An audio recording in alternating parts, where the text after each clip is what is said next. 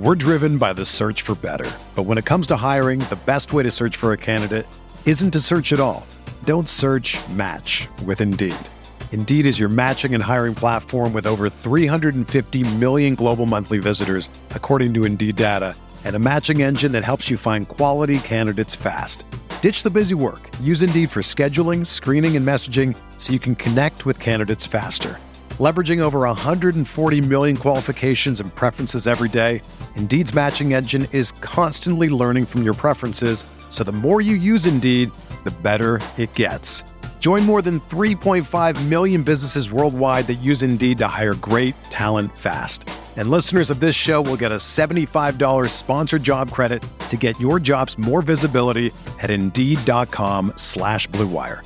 Just go to Indeed.com/Blue Wire right now and support our show by saying that you heard about Indeed on this podcast. That's Indeed.com/Blue Wire. Terms and conditions apply. Need to hire? You need Indeed. Pele leaned in and said something to Freddie.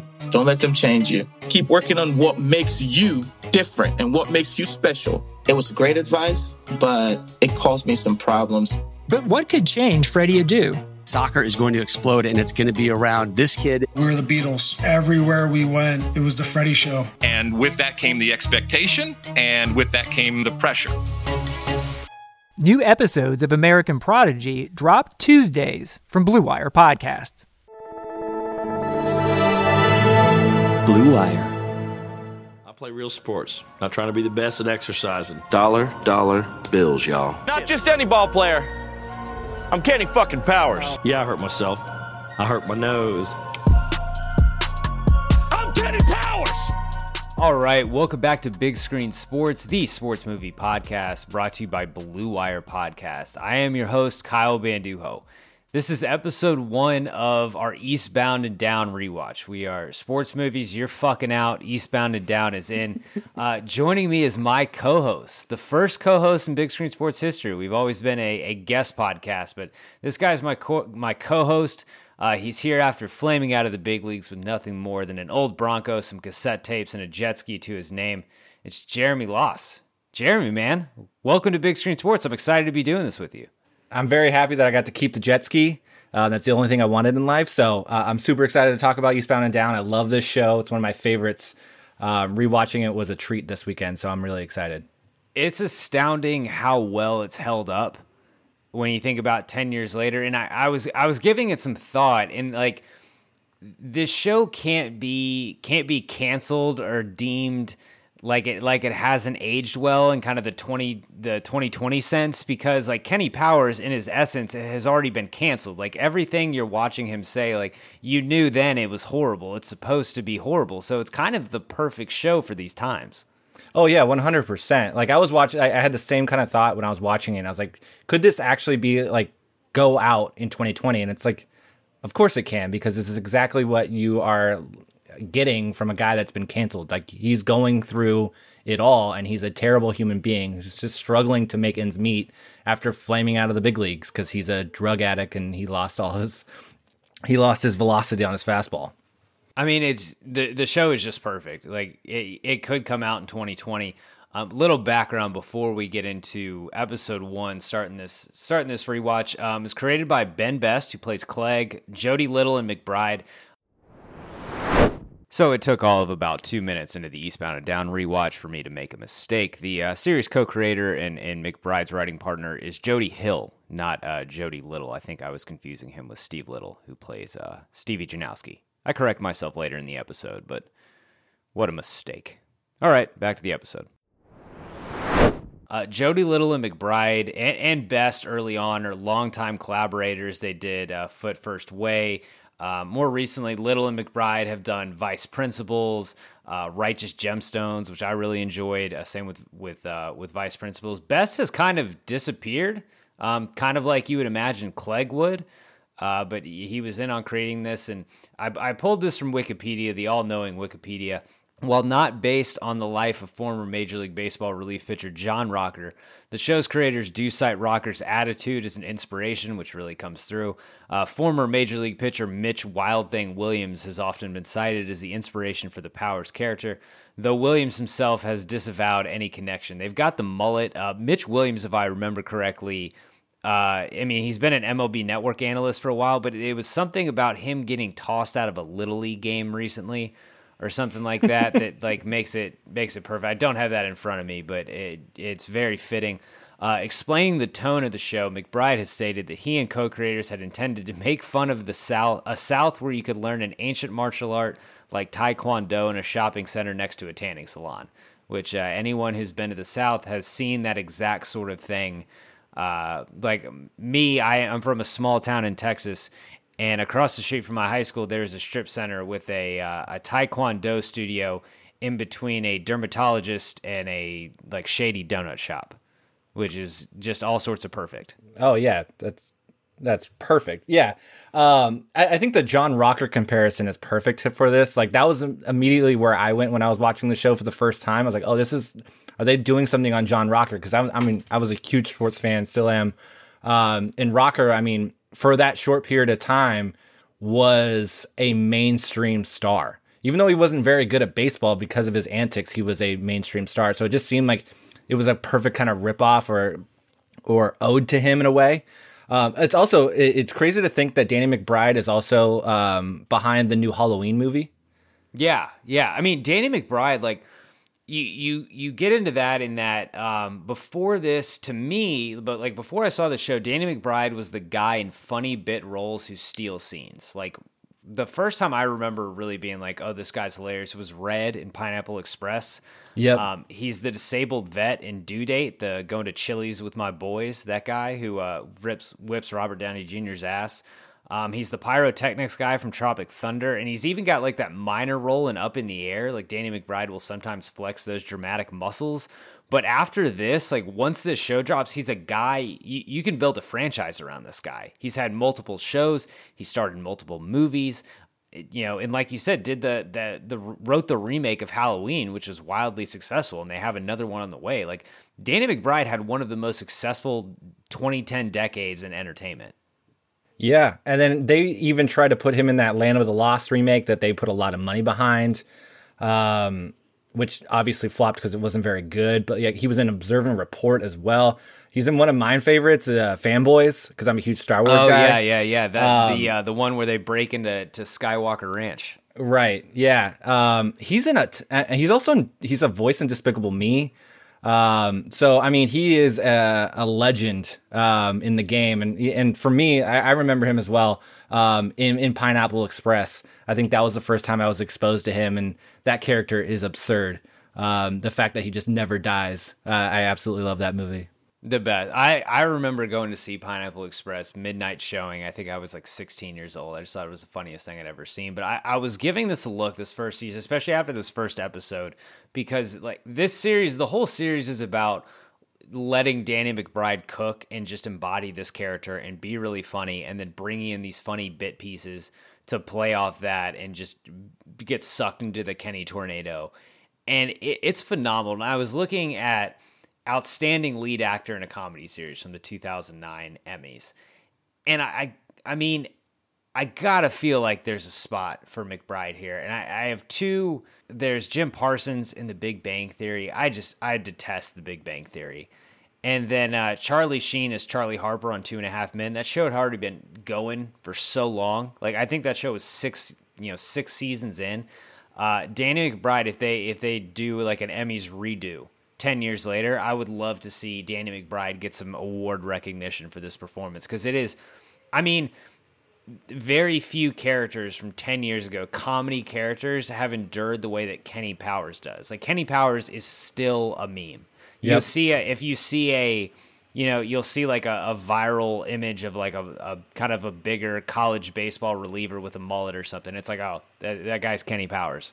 Whereas there's that basketball player, I think, who plays for LMU right now, who's getting like Kenny Powers love because he rocks a mullet and just looks like a big hoss out there on the basketball court. So yeah, I agree. Like looking back at this, I mean, I think this was in the age where like the Emmys didn't really go outside of the norm. So they had a lot of network television stars on there. I mean, they had Steve Carell, Alec Baldwin, Jim Parsons, Charlie Sheen, but you also have like Jermaine Clement and Tony Shalhoub. So, I mean, I think in 2020, he may have got a look because I think there's a little bit more of a willingness to go outside of the box when you're looking at nominations for the Emmys, rather than saying like, oh, we need to put in X amount of network stars to make sure that we're making our network partners a little bit more happy. Yeah, he was a little ahead of his time as far as Emmys. So let's get into it. Let's get into season 1, episode 1, chapter 1. The episode premiered on February 15th of 2009. Burned out and broke, former big league pitcher Kenny Powers returns home to North Carolina to teach PE. So this series stars Danny McBride, Steve Little, Katie Mixon, John Hawkes in this episode. He does a long stint as Kenny's brother. Overall, like leading off, we'll call this section leading off. It's usually opening questions in our normal episode. What's your first impression of this episode when the credits rolled, and you rewatch this 10 years later? What comes to mind? So this is one of my favorite pilot episodes of all time. This was a classic. I mean, it goes from the moment you are introduced to Kenny on the mound in the World Series. It is like 100 miles an hour, and everything about it is perfect. You get to understand who Kenny is and the troubles that he's going through, and also you get to experience the awkward nature of a superstar going back to his hometown with nothing. Like that, there's the scene where he's in the classroom after becoming a substitute teacher, and the guy behind him is talking shit about him to his friend on the phone, and everything about it was just perfect. And there's scenes that I forgot were in this episode. Rewatching it, I forgot that there's the scene where he's walking back into school because he's about to accept the full-time position, and he's completely imagining everybody is celebrating him, and he's just like dancing in the hallway. And then there's the scene where he's butt naked in the shower and he's got the thong outline. One of my favorite moments. Oh my gosh. It is the perfect pilot. It is the way to kick off a series like this and really get you set for what you're about to endure for the rest of the series. So I absolutely loved it. I thought it was great. And it was just the perfect way to introduce Kenny Powers to the world. Yeah, you're right in that it's one of my favorite pilots too. When I think of great pilots, I think of HBO shows like the I thought the Night Of pilot was one of the best pilots I've ever seen, followed by like I think it was like 7 just big time letdown episodes. Yeah. The pilot of the first season of True Detective, excellent. I think the Lost pilot I always really enjoyed, but as far as like comedy pilots, I mean this one was laugh out loud funny. Just McBride hits every single note he has to hit. Like he embodies that character. He knows exactly what he wants to be. He is the perfect, just the perfect washed up athlete who's deeply insecure, but also not going to let anyone else know that he's deeply insecure. And he's also completely out of touch with reality because he spent his entire upbringing being worshipped. And I mean, it's the perfect like caricature of Southern star athlete gone bad. It's amazing. One thing I didn't notice the first time I watched this series that I noticed this past rewatch is that he wears jean shorts in the pool and while he's on the jet ski. I just thought that was the funniest, like just the little things to like get across that he's in the South, and it just seems like the white trash thing to do is to wear jean shorts while you're swimming in the pool or while you're out on the jet ski. I thought they got every little detail right for me. And again, it was just the perfect way to introduce you to this character and set you up for the ride that you're about to go on. That's something McBride and Hill, and I think I called Jody Little earlier, but McBride and Hill do so well is like, and they do this in Righteous Gemstones too. They hit those notes from the South that like you have to have been from the South to get that perfectly. And they absolutely crush it. We said before this is going to come up with a couple like questions for each other about the show. I actually came up with a couple instead of just one before we get into it. and this is broad. This is a great series. It's 4 seasons deep. There's a ton of great moments. Is the first 3 minutes the best 3 minutes of the entire series? That montage from the moment Kenny's on the mound in Atlanta. When my ass was 19 years old, I changed the face of professional baseball. Well, any baseball fan has got to love this. Bottom of the 9th inning, Game 7, bases loaded, 2 out, and Atlanta's gone to their bullpen and called on the rookie Kenny Powers. Absolutely untested, and he's run the count full to the All-Star Eddie Frierson. The bases are loaded. He shakes off a sign. Now he's ready. 3-2 pitch. Struck him out! Get fucking out! Kenny Powers has done it. Atlanta wins this series. Listen to this crowd. If you're counting the stuff that actually made it into the show, yes. If you're counting the deleted scene of him with Will Ferrell with the plums that comes like later on, then I would say that. But I would say the stuff that actually made it into the show, I would say, yeah, the first 3 minutes are unbeatable. They're perfect. It's perfect. It's like, it's something I've watched on YouTube maybe more than anything ever. It's like that, Susan Boyle's audition on Britain's Got Talent, the Apparently kid. Like, it's just my happy YouTube family right there. But it's astounding. And then the other thing I had is, if this was just a 30-minute special, and I don't know what you would have put this on if they had just done this as its own standalone 30-minute thing that McBride and Hill and Best put together, maybe like a YouTube special or something. I don't know how you put that out in 2009 forever. Maybe like a Funny or Die thing, since Will Ferrell's production company was behind it. But do you think this stands 10 years later? Are we still talking about this? Because I'm not convinced that even if this was just 30 minutes, that we wouldn't still be talking about this memeable Kenny Powers guy. Yeah, I think you'd still be talking about this. I think this. I think with the introduction of HBO Max, Eastbound and Down's going to get a second life here. I think now that it's a little bit more readily available, I think now that it has a streaming platform, you'll be able to see this gain a little bit more traction. You might actually see a resurgence of Kenny Powers here soon. Especially with the Righteous Gemstones still going, because I would assume that there's going to be a second season of Righteous Gemstones, and like with the success of Vice Principals as well, like the McBride comedies, like if you're a young guy, if you're a college guy and you're watching Righteous Gemstones, it's like, oh, hey, have you seen Eastbound and Down, this thing he did 10 years ago? Like, I think you're exactly right. I think that a second life is highly probable for the show, because again, it holds up perfectly. Yeah. And like, what from 2009 or 2010 like is holding up this well? Very, very little. Yeah, not much. I mean, even The Office kind of ages poorly when you go back to certain episodes. So this one just kind of fits in well. I'm excited to see this potentially get a second life, because I want to share this with a lot of people that haven't watched it. Luckily, like when this was on, I was working in sports, so this was like a topic of discussion, like being able to talk about Kenny Powers openly in The Office. I think with HBO Max, like I said, I think there's an opportunity for a lot more people to get exposed to this. Could you imagine if this was available on Netflix? This probably would have been like one of the more popular shows, because it's a 30-minute comedy series that is really over the top and is highly enjoyable. That doesn't get dull at all. So like, I think just being able to show more people on a regular basis, I think will go a long way in helping this kind of resurgence in 2020.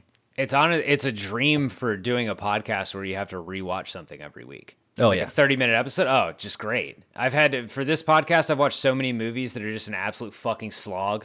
And I finished this one. I was like, if we weren't watching The Undoing, I would have been like, hey, I'm just going to wrap season 1 here right now.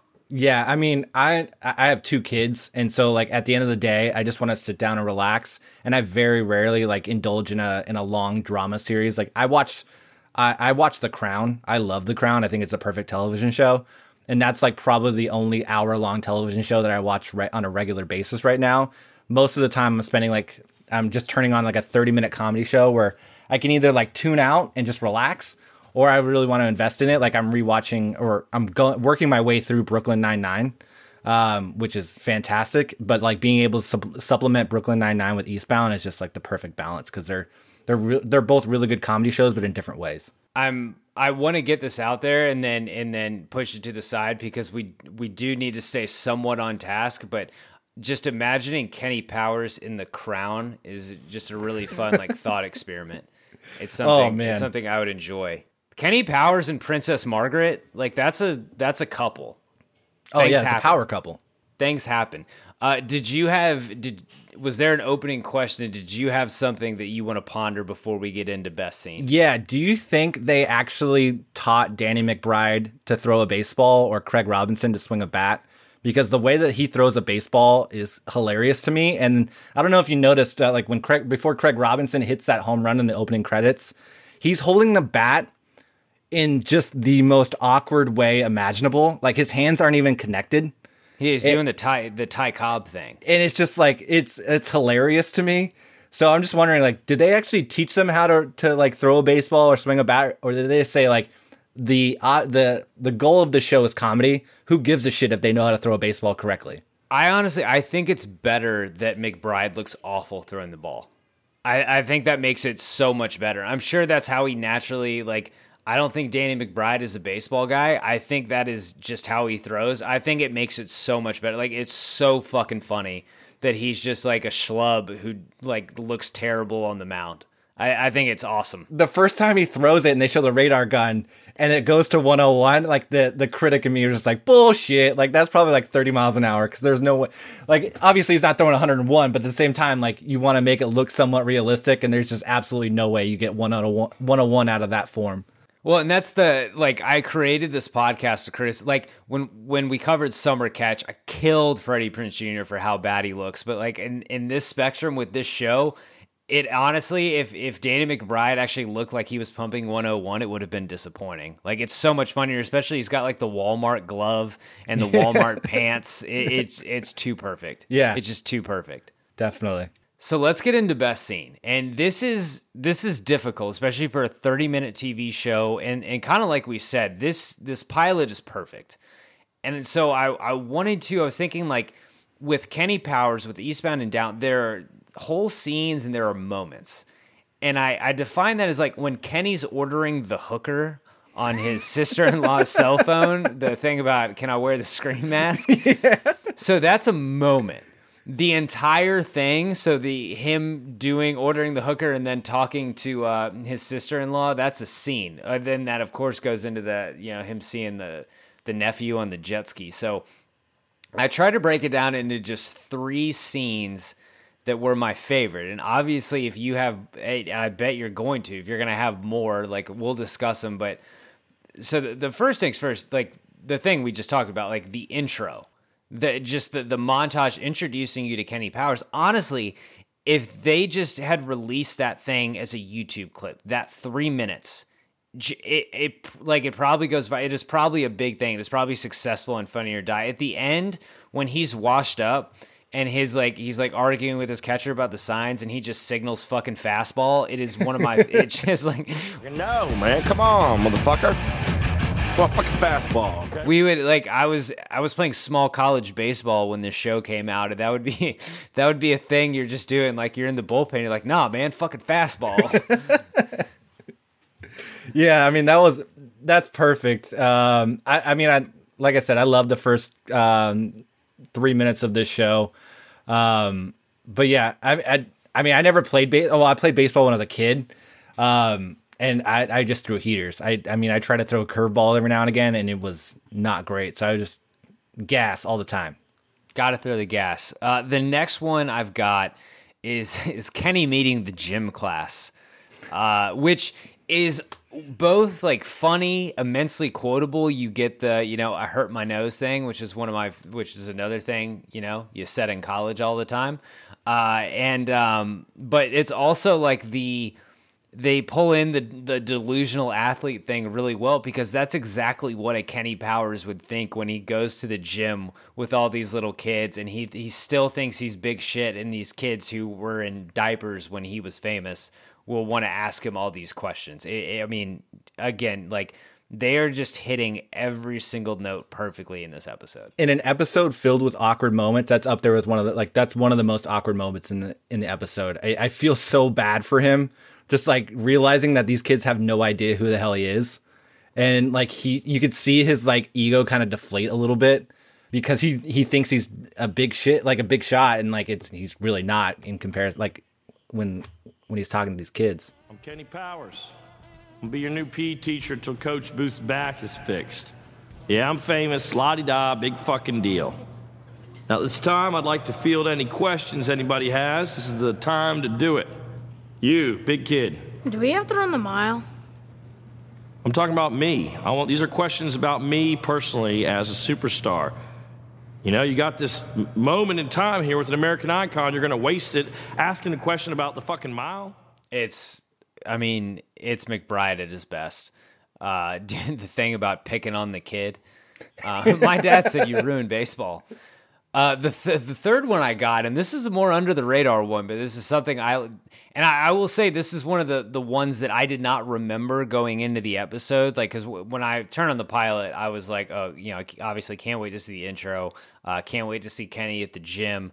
You know, can't wait to see Kenny in his car listening to his own autobiography. But Kenny and Clegg doing cocaine in the back of Shaboom's that's a great cocaine scene. That's an all-time cocaine montage right there, where they're just like saying random shit that means nothing, and they're just like snorting endless lines of cocaine. It is up there with like Wolf of Wall Street. Yeah, it's got all the hallmarks of a good cocaine scene. There's bonding. There's laughing, there's complaining and talking shit about other people, and then there's the declaration that the person that you're doing cocaine with is just cooler, better than all the other people around. It's like they nail every single aspect of the cocaine montage that you need. It's a really good cocaine scene. So that's what I picked for best scene. Is there any other sequences of yours that we have to talk about? Because I think the best scene is kind of obvious. So I have the moment that he realizes that April works at the school, and he stands with his back to the door, and he just calls her name, and he's laughing, like having this really cocky laugh. And then also you pair that with the fact, like when he realizes that she's engaged to the principal, and the principal is just like really into him, and he doesn't give two shits about it. I love that scene. Cutler is such a simp for Kenny. Yeah. It's painful. And then I love the scene where he is getting the hooker, but mainly for when he goes out and he catches his nephew on the jet ski, because when he's screaming at him and then he realizes that he's done wrong and he's still screaming at everybody and he's like saying, I'm sorry. And then he yells, I'm going to Shaboom's. I love y'all very much. Peace out. Where you going? I'm going to Shaboom's. So there's like a personal story that's attached to that for me. There was a bar when I first moved up to SF that was right down the street from my house, and it was called Shaboom's. So every weekend when we'd go to the bar, I would yell in my house, I'm going to Shaboom's. So like it just was a moment for me. So I love those scenes.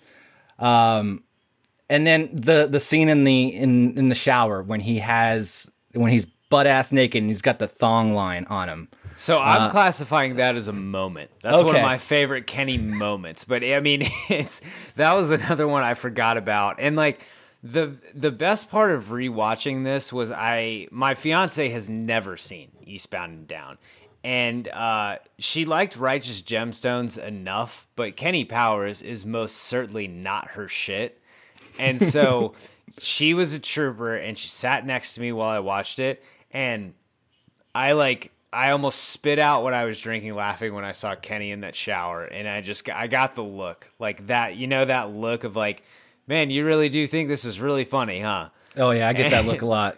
Look. I love that scene, that moment, but also the scene where he comes back to the school and he's wearing, I guess, what are his best clothes. He's wearing the black pants, the black shirt, the cowboy boots, and he's walking down the school aisle, and he's imagining that everybody's celebrating that he's back in the school, and then they show him in real life, and he's like waltzing and dancing, and then he gets on the mic and he starts cursing, and everything about that was perfect. And that was kind of towards the end of the episode, and I thought it was just a great way to kind of get everything kind of moving towards episode 2.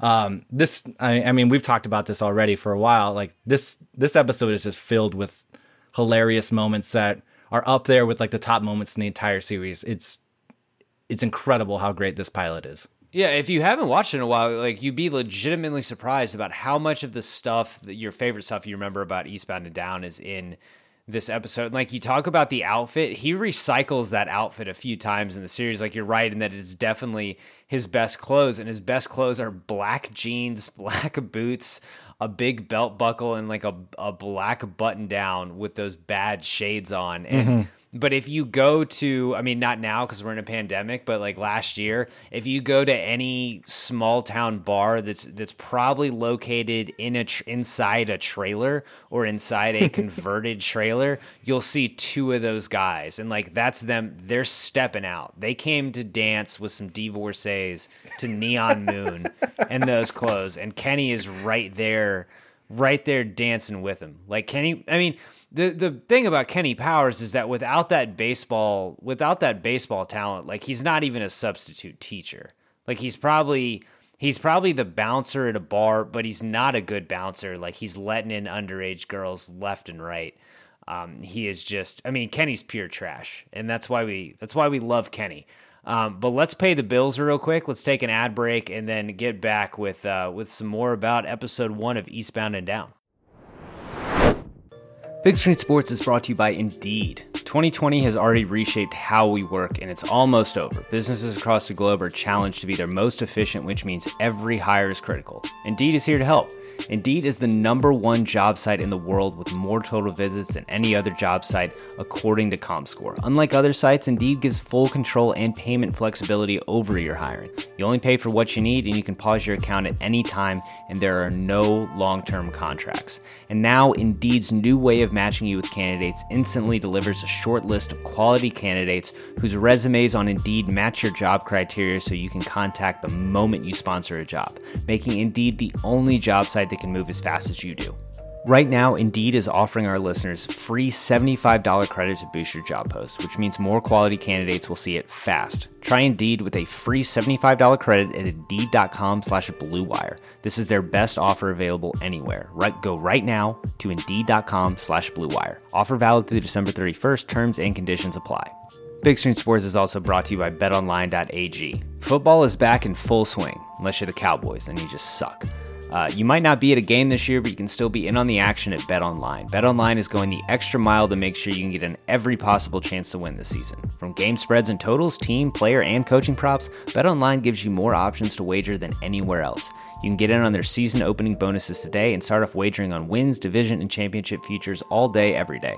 Head to BetOnline today to take advantage of all the great sign-up bonuses. And don't forget to use promo code BlueWire at betonline.ag. That's BlueWire, all one word. BetOnline, your online sportsbook experts. All right, we're back. So on a typical Big Screen Sports episode, in the kind of the genesis of this podcast was talking about the realism in sports movies. Is something we talked about earlier. Like I killed Freddie Prinze Jr. in Summer Catch for looking like shit. I really love when a sports movie gets the sports right. This show, Eastbound and Down, not only does not every episode have much to do with sports a lot of the times, but like I said, I appreciate that the sports look bad, but I do want to talk about it. Stuff like that is kind of fun to nitpick. And what I had for most authentic, and we talked about this on mic, and we kind of want to go into it. Relievers who throw gas and are not in the best of shape, as Kenny is not. Kenny is certainly not a guy who was taking care of that body, hitting the gym, eating those lean proteins while he was in the show. Those guys don't have much longevity. And I kind of put some thought into how long Kenny's career was. And you did the legwork. You did the research. And they actually have Kenny's stats on Fangraphs. Yeah, so his stats his time in the minors was phenomenal. So they have it as his 2001 season he was in the minors. He did 23 innings pitched. He was 4-0 with 12 saves and 28 strikeouts, 1 earned run. So his ERA was .39. That rookie season for Atlanta, he had 66.1 innings pitched. He went 7-3, 49 saves, 106 strikeouts with a 2.85 ERA.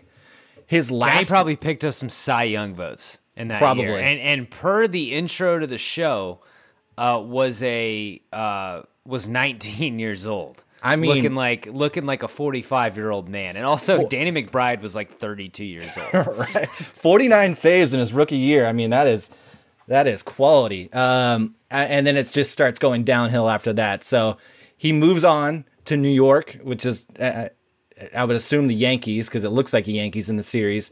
And he finishes with 39 saves with a 4.74 ERA.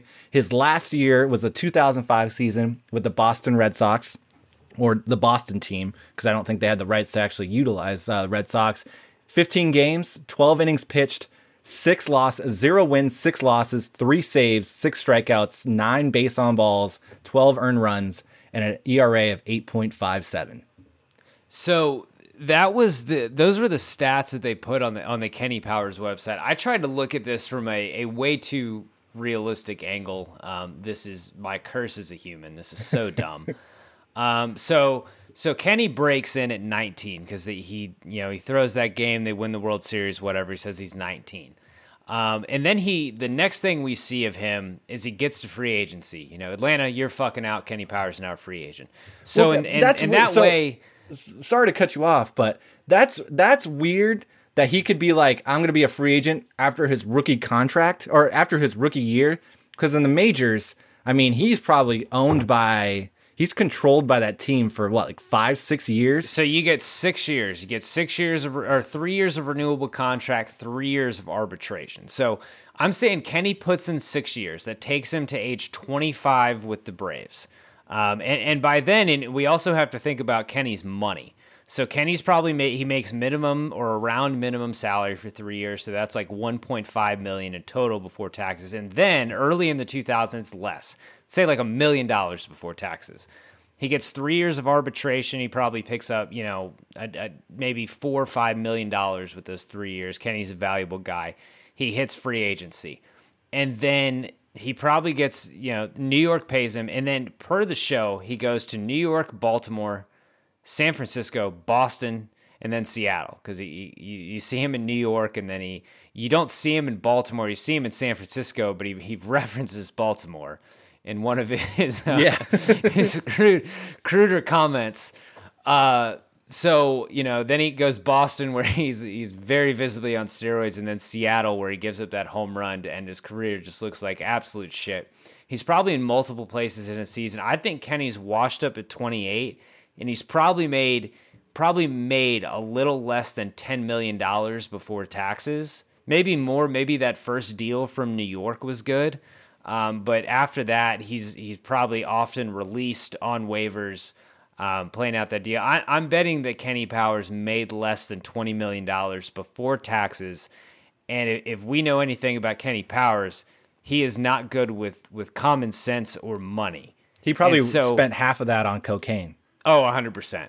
He was also probably more. According to his card, he was a first-round draft pick, so he probably got a nice signing bonus too.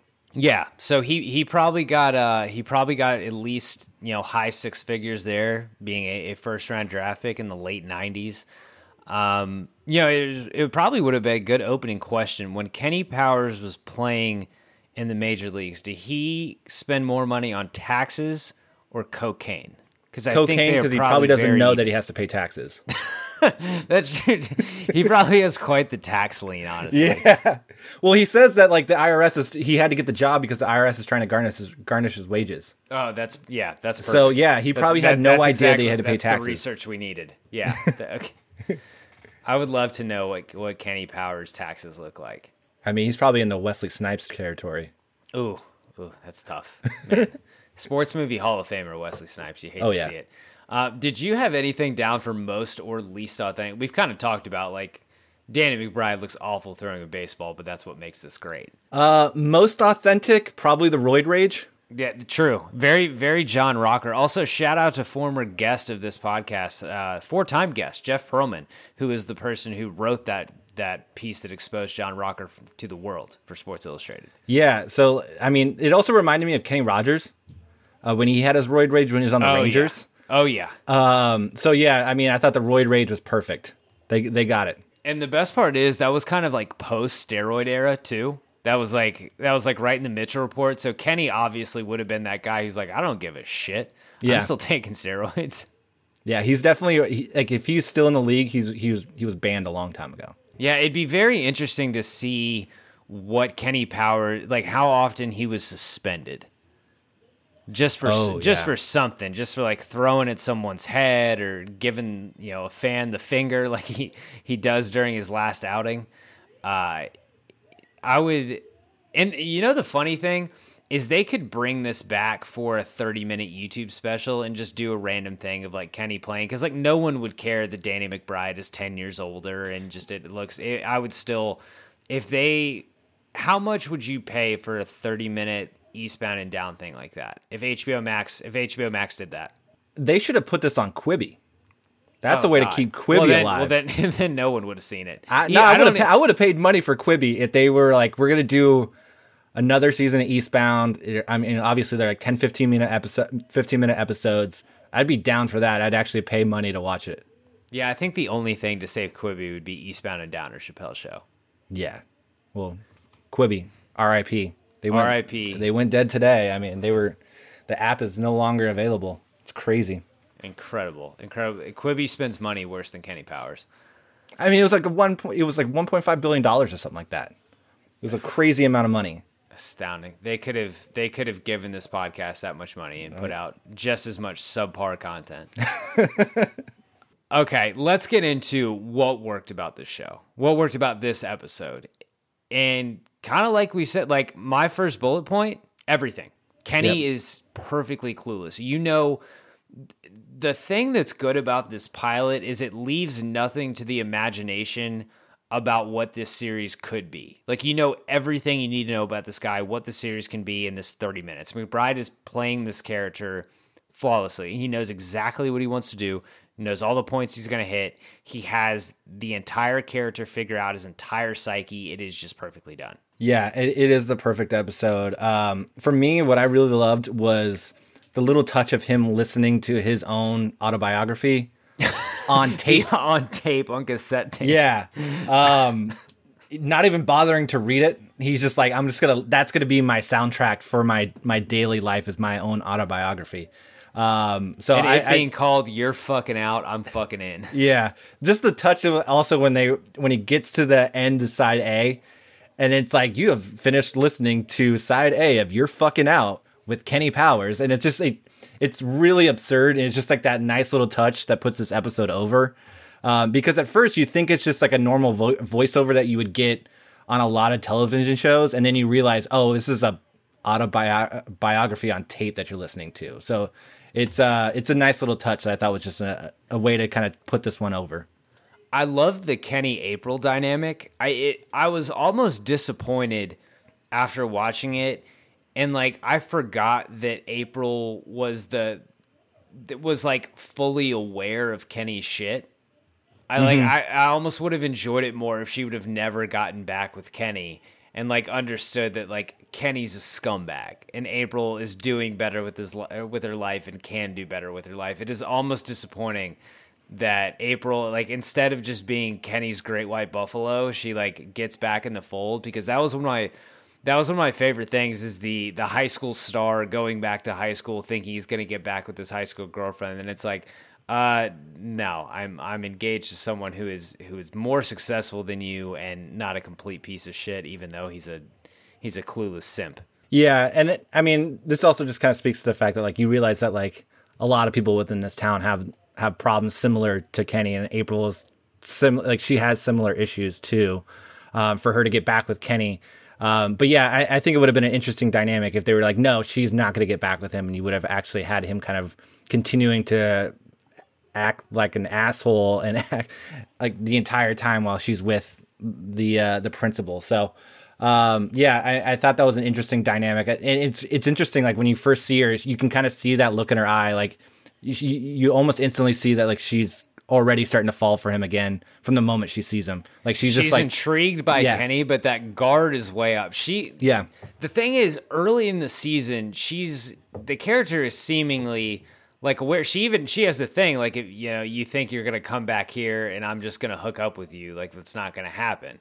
And so she's kind of aware that like this guy is a fucking loser now, just because he was in the pros. Like he is a complete loser, but she succumbs to that power's charm. I mean, when he points at her after he gets out of the principal's office and accepts the role of full-time PE teacher, you could see it in her face that she was ready for round 2 with Kenny Powers. We also haven't talked about right after that, the end of this. This is one of the things that worked perfectly about the scene. Another memeable Kenny moment is him tearing up the lake with the jet ski and then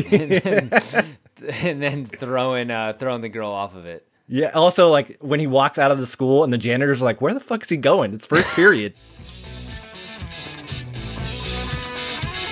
Where the fuck is that dude going? It's still first period.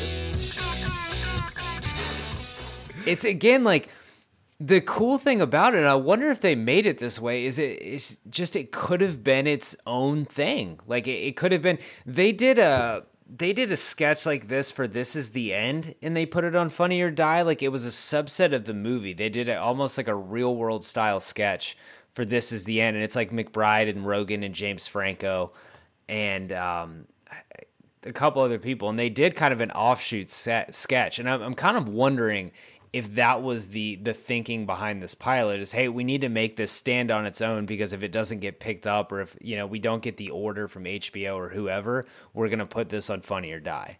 Yeah, that makes a lot of sense, because it does. You can't easily just kind of let this live on its own. For sure. Did you have anything else that we haven't talked about yet for what worked? Because spoiler alert for what didn't work, or the category I'm calling "You're fucking out." Not a thing. I don't have anything that didn't work about this episode. I don't think I have anything else for what. Maybe the little nod to Danny McBride's horror future when he gets back from Shaboom's and he stands in the doorway and scares the shit out of his little nephew. That's such a random moment too. Yeah.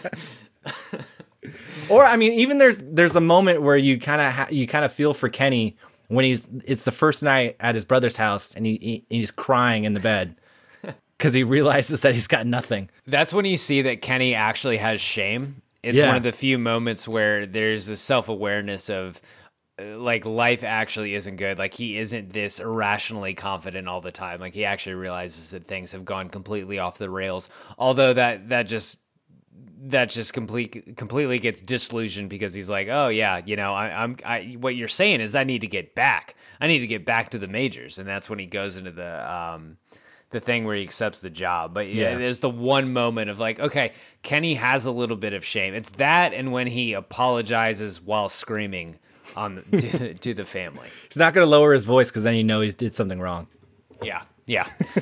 The Lenny Harris Pinch Hitter Award for Best Supporting Character. This pilot does another good thing, and it introduces pretty much every main player for the season besides one notable, Ashley Schaefer. But you get a taste of everyone. There's Terrence Cutler, the principal, played by Andrew Daly. I just want to shout out my favorite Andrew Daly role from a sports movie as the announcer at Semi-Pro with Will Arnett. Just incredible. Katie Mixon, who played April Buchanan. Like we said, it's almost disappointing that she ends up back with Kenny. Clegg, played by Ben Best, he was the series co-creator, is kind of fallen off the face of the planet, but it is part of a great cocaine scene. John Hawkes is Dustin, probably the most serious actor in this show. I would think, like, he's in, like, we just watched Peanut Butter Falcon the other night, and John Hawkes is a serious character in Peanut Butter Falcon. And then a guy who we haven't talked about at all in this episode, who we're going to talk about a lot this season, Steve Little, who plays Stevie Janowski. Love Stevie.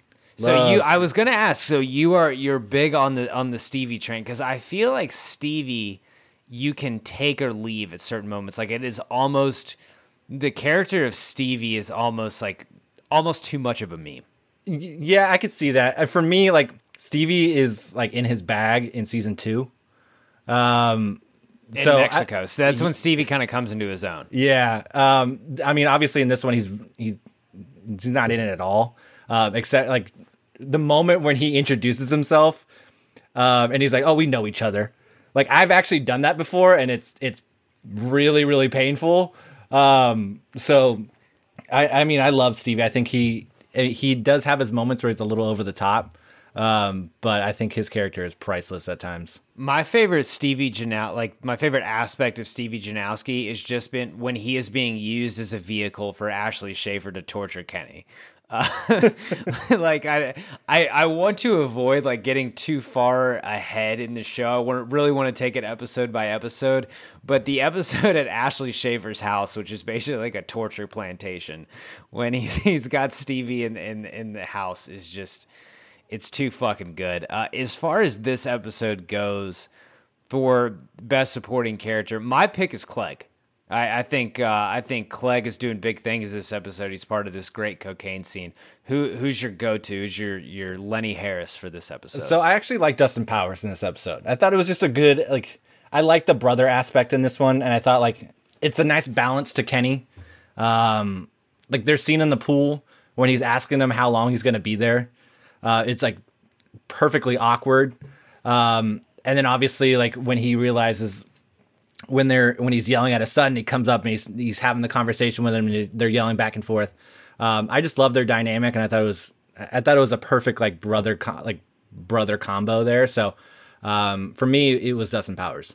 Dustin is kind of our avatar as listeners because or as viewers, because he's one of the few sane people in the show who actually sees what is going on, sees Kenny's antics, and kind of, at least early on, it realizes like this isn't right. Like you feel so badly, and we're about to get into this in the big cringe. You feel so badly for him when Kenny is having dinner in front of his wife and talking about how he used to beat up that kid in the neighborhood. Mongoloid Mike. Okay, Kenny being Kenny. Or favorite Kenny Powers moment of the episode. And like we said, like this has so many Kenny Powers moments, like the things you think of 10 years later, so many of them are from this episode. Yeah, I mean, for me, it has to be him drinking the beer in the shower, butt naked with the... Yeah, that is just like everything about this show. The fact that he's drinking the beer on school grounds is just like next level for me. Like he just doesn't give a shit. And the students are in the shower, like the students are walking by. Oh my goodness. It's incredible. I think that's mine. I just want to honorable mention again the hooker negotiation. Like when he's complaining about having to pay for a hotel room as well. Yeah. And he is wanting a hooker to come over to his brother's house. And meanwhile, Cassie is cleaning the room right next, and he like hands the empty can to her. He's like, this one too? Like just the perfect like dick moment, like just to put him over the top. Oh man, that is everything about that moment is perfect. Yeah. Also, cannot move past him inadvertently letting the students know that he went to rehab for doing cocaine. Like, nah, baby, hurt my nose. And he thinks he's super cool when he's saying that too. Oh, for sure. Like, and I don't even think he like realizes that he's talking to like 12-year-olds. Like most people in Kenny's situation. Yeah, absolutely. Okay, on a typical episode of Big Screen Sports, my favorite category is the big chill. Because in a good sports movie, you know, you've got the big chill. You've got Roy Hobbs knocking out the lights, Mike Eruzione's Golden Miracle, that sort of thing. The big cringe, because there are no big chill moments in Eastbound and Down. There's nothing that's going to put have the hair on the back of your neck stand up. Kenny is perfect because he is absolutely clueless, and that leads to incredible moments of zero self-awareness. It's one of the best parts about the show is Kenny's just lack of self-awareness and how he makes people around him extremely uncomfortable. The nominees I have for the big cringe, we've kind of talked about all of them. That the whole dinner scene, Kenny talking about, you know, how they used to beat up Mongoloid Mike, and then laughing at his brother's kids' names, named the baby after fucking Titanic. What the fuck is his name, Shrek? Her name is Rose, named after Miss Kate Winslet in the movie Titanic. Y'all named your daughter after fucking Titanic? It's Cassie's favorite movie. Oh, wow. You gotta be shitting me. What's his name? Fucking Shrek? And then when he's yelling about the jet ski, don't look at me with those dead eyes, you church bitch. And then the best when he immediately realizes he's done wrong, which is so good. And then Kenny getting on the intercom is just the ultimate, just like, oh my God. It's incredible. Yeah, or when he's in the car and he sees April and Terrence kiss, and he honks the horn and ducks, and he doesn't duck fast enough, so by the time they already look at him, he's like ducking. And Cutler just like thinks he's chuckling. Oh, look, it's Kenny Powers. Yeah. I see him. Oh man. Yeah, for me, it has to be the dinner scene, or even like the first time he sees April again. And when he's in the office. Yeah, but the dinner scene, like, you feel so bad for Dustin because you can see the look on his wife's face, and you know that he's probably gonna get shit when they go to bed, and it's just like, I feel so bad for him.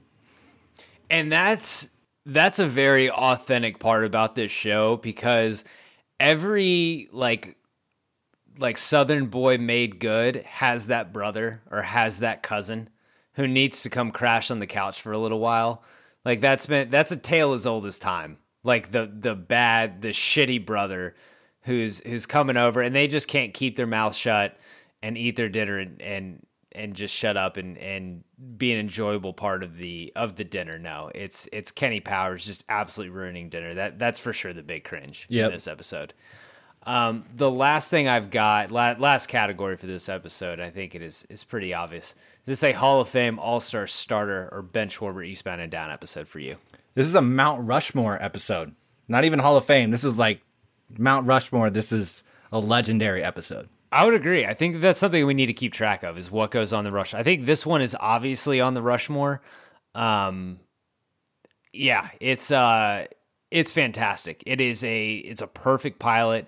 It sets up the series just exactly what you want to set up the show. Like, it could be anything going forward, but you know the theme, you know the running theme, you know how good it's going to be, you know how much McBride is going to bring to the table, you know how much he knows what this character is, and he can flex his muscles and eat up that scenery. And watching this again, like, as soon as it was over, I was like, if I didn't have The Undoing to watch, it would have been, okay, let's, episode 2 of Eastbound and Down, we're knocking this whole thing out. Yep, I was in the same boat, except Fantastic.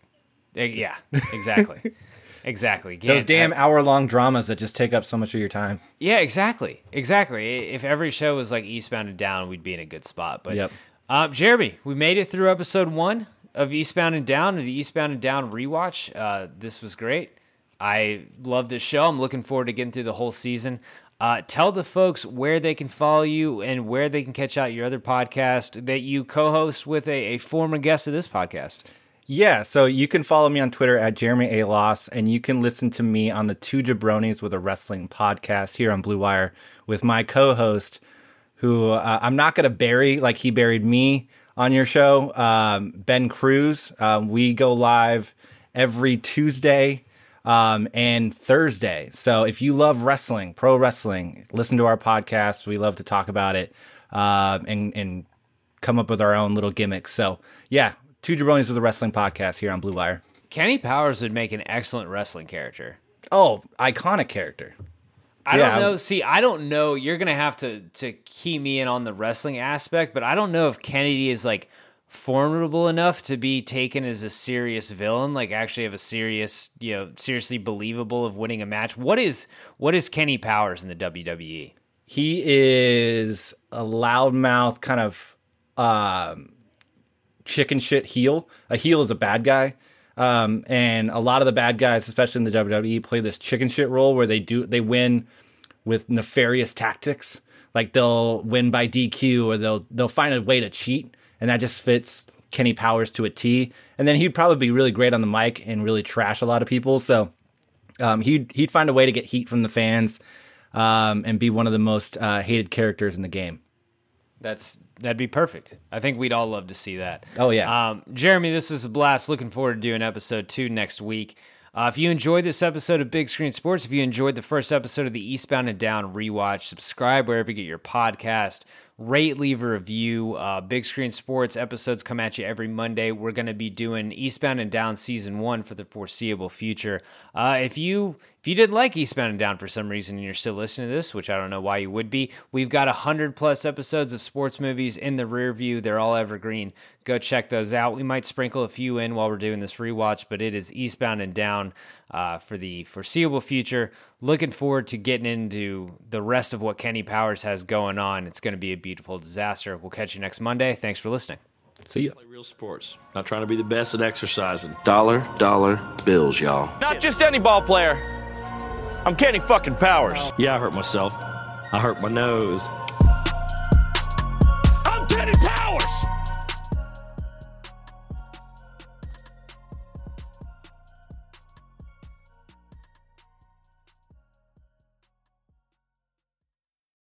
Whether you're a world-class athlete or a podcaster like me, we all understand the importance of mental and physical well-being and proper recovery for top-notch performance. That's why I'm excited that Unified Healing is sponsoring podcasts on the Blue Wire Network.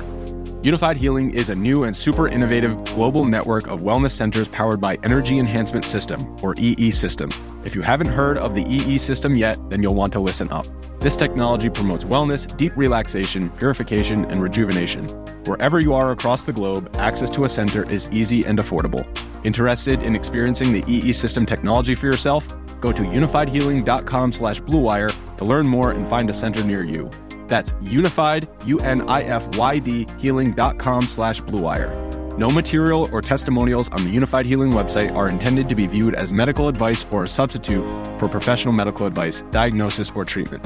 Always seek the advice of your physician or other qualified healthcare provider with any questions you may have regarding a medical condition or treatment and before undertaking a new healthcare regimen, including EE System.